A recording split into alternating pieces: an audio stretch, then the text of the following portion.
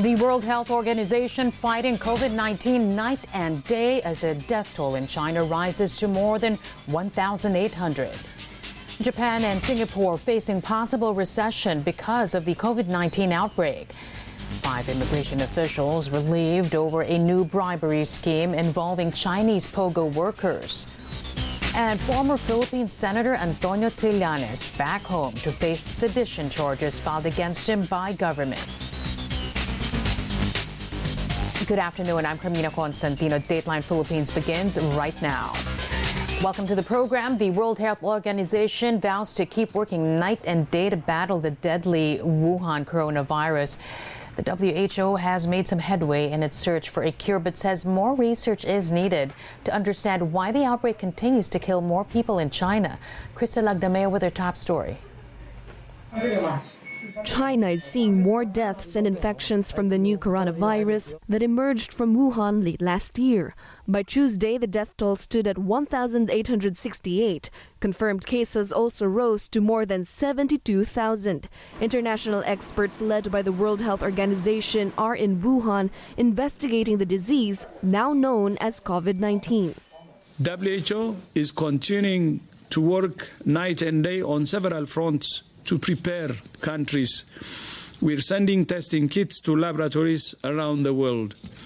We're protecting health workers by sending personal protective equipment to many countries. And we're working with manufacturers to ensure supply. We're training health workers. We're providing advice to countries on how to do screening, testing, contact tracing, and treatment. WHO officials say they're beginning to understand the outbreak, how it's developing, and where it could be headed. But there are reasons still to be cautious.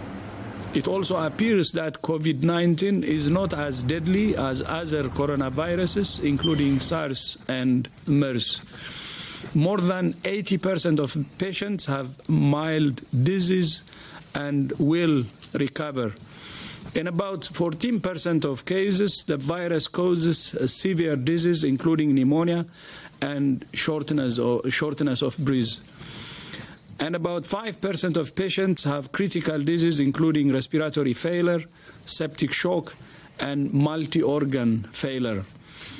In 2% of reported cases, the virus is fatal, and the risk of death increases the older you are. We see relatively few cases among children. More research is needed to understand why. The WHO is repeating its call for governments to invest in research and preparedness for viral outbreaks like the one seen in China before they happen in their own countries. We have a window of opportunity now. We need resources now to ensure countries are prepared now. We don't know how long this window of opportunity will remain open. Let's not squander it. China says it has found effective medicines to treat the novel coronavirus. An expert from a Chinese research facility on Monday confirmed a medicine used to cure malaria and amoebiasis is effective against COVID-19. This is a medicine on the market for years. The drug safety is controllable for the majority of people. According to our previous researches conducted by clinical institutions, we have confirmed that chloroquine phosphate is effective in treating novel coronavirus pneumonia. Chinese doctors are also using infusions of blood plasma from cured COVID-19 patients to treat those still battling the infection. 42-year-old Chen Qingbo was among the first batch of people who recovered from the illness and donated blood for other infected patients. Over in Japan, health authorities will soon try using an HIV treatment for COVID-19, but it's still unclear how long it would take for the new drug to be approved. Japan has more than 500 cases of the deadly disease, over 450 of them from a cruise ship under quarantine in Yokohama. The coronavirus outbreak caused industrial shutdowns in China. Both Japan and Singapore now face the possibility of falling into a recession. Here's the full story. Coronavirus numbers continued to climb in China's Hubei province on Sunday. Officials reported nearly 2,000 new cases and 100 new deaths. That's despite authorities imposing tough new restrictions on movement. Authorities imposed a ban on vehicle travel across the province. And at least 48 cities have new lockdown policies, where residents of building blocks or neighbourhoods must register to be let in or out. Meanwhile, Singapore reported its biggest jump in virus cases so far, rising to 67, one of the highest tallies outside of China. The city also downgraded its 2020 outlook for its economy. It and Japan now face the looming possibility of recession under the impact of the virus. Some 300 Americans who had been quarantined for 2 weeks on board the Diamond Princess cruise ship were flown home on a chartered flight Sunday. The ship is the largest cluster of cases outside China at over 400. Other countries, including Canada and Israel, are set to follow suit and repatriate symptom-free citizens. A top official at the US National Institute of Health calmed fears that any passengers testing positive weren't returning. People who have symptoms will not be able to get on the evacuation plane. Others are going to be evacuated starting imminently to Air Force bases in the United States. If people on the plane start to develop symptoms, they'll be segregated within the plane. When you come back to the United States, importantly, they're still subjected to a 14-day quarantine. And the reason for that is that the degree of transmissibility on that cruise ship is essentially akin to being in a hot spot. Another cruise, the MS Westerdam, was cleared to let passengers off in Cambodia. But an 83-year-old American woman from the cruise tested positive when she arrived in Malaysia.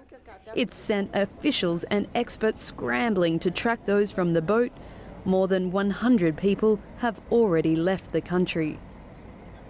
The issue of ABS-CBN's franchise renewal has gotten the international attention of international news organizations, among them Al Jazeera, which aired an episode dedicated on the issue. Mike Navallo gives us details.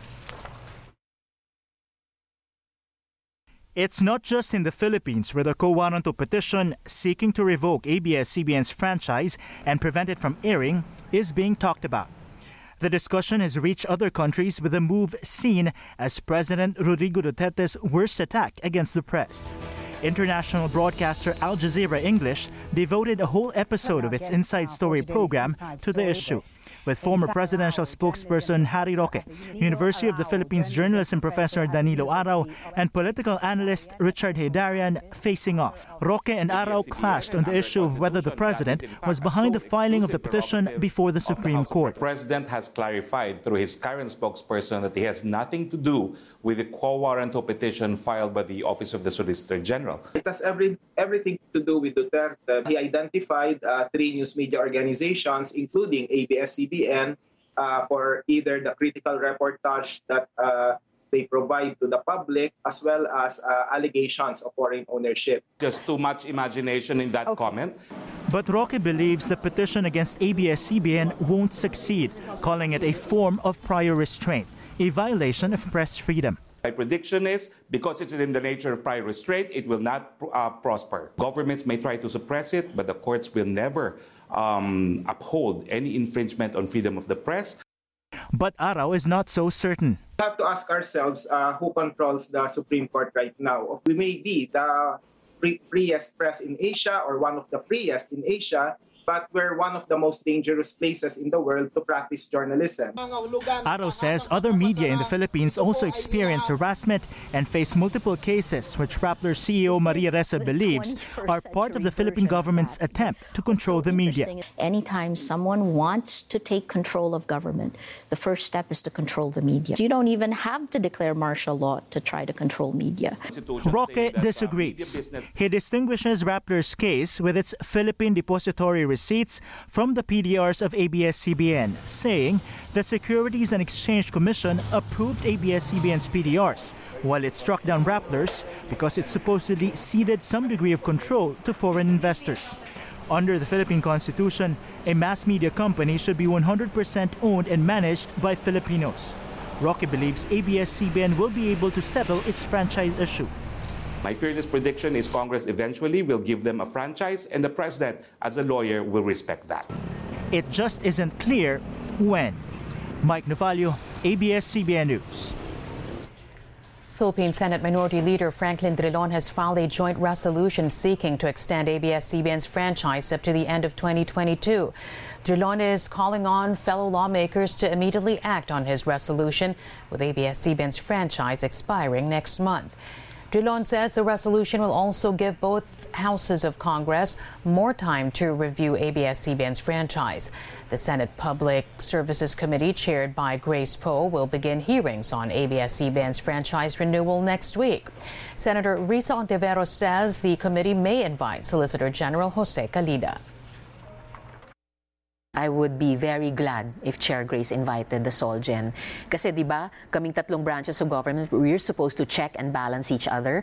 Nag-overreach yata si Solgen. Nag-overreach na naman si Presidente. Nakikialam sa trabaho namin sa Kongreso at sa Senado. So baka may konting tapik sa kamay na kailangan kaming gawin. Philippine Senator Risa Ontiveros wants lifestyle checks on immigration officials tagged in a new bribery scheme involving Chinese nationals. Some immigration agents have been accused of accepting money to let Chinese workers enter the country as tourists. Ontiveros says the expansion of the offshore gaming industry here in the Philippines appears to have led to a rise in syndicated crimes. There's a disturbing pattern that seems to be emerging of the abuse of our travel documents, the abuse of our visas by syndicated Chinese and their kasabwat na Filipino travel agencies and tour operators. It brings all the other unsavory businesses that are attracted by this online gaming, including that trafficking and prostitution, illegal recruitment and detention, sexual harassment, and then the corruption. Ontiveros bared the bribery scheme Monday, where Chinese nationals allegedly pay Philippine immigration officers 10,000 pesos, or nearly $200, concealed in rolled candy papers. In exchange, Chinese nationals get special treatment. Immigration spokesperson Dana Sandoval says 5 officials, including the head of Travel Control and Enforcement Unit, have been relieved as the agency conducts a full-blown investigation. Former Philippine Senator Antonio Trillanes back in Manila. Trillanes arrived at the Ninoy Aquino International Airport Tuesday morning. He's posting bail after a Quezon City court ordered his arrest and 10 others last week over conspiracy to commit sedition charges. The case stems from their alleged involvement in the viral videos that link President Duterte and his family to the illegal drug trade. Anti-drug police officer Jovi Espinido disappointed with the leadership of the Philippine National Police after he was included in the list of people allegedly involved in illegal drugs. Speaking to ABS-CBN News, Espinido blamed politics and failure of intelligence, arguing the information linking him to the illegal drug trade should have been validated first. Espinido said he only knew he was included when the PNP chief talked about the narco list and he was offered early retirement. Ang question ko lang, bakit ako nasali? Na hindi niya binalidit din, kaya magsabi siya, okay, I treat you as an innocent. Sabi niya doon po. How come na magsabing innocent? The mayor that my name was listed in that watch list, wala nang innocent. Espinido led 2 police operations that killed 2 Philippine mayors who were on President Duterte's list of so-called narco politicians. And that's today's online edition of Dateline Philippines. Thanks for joining us. I'm Carmina Constantino. Don't forget to like and share this video and leave your comments below.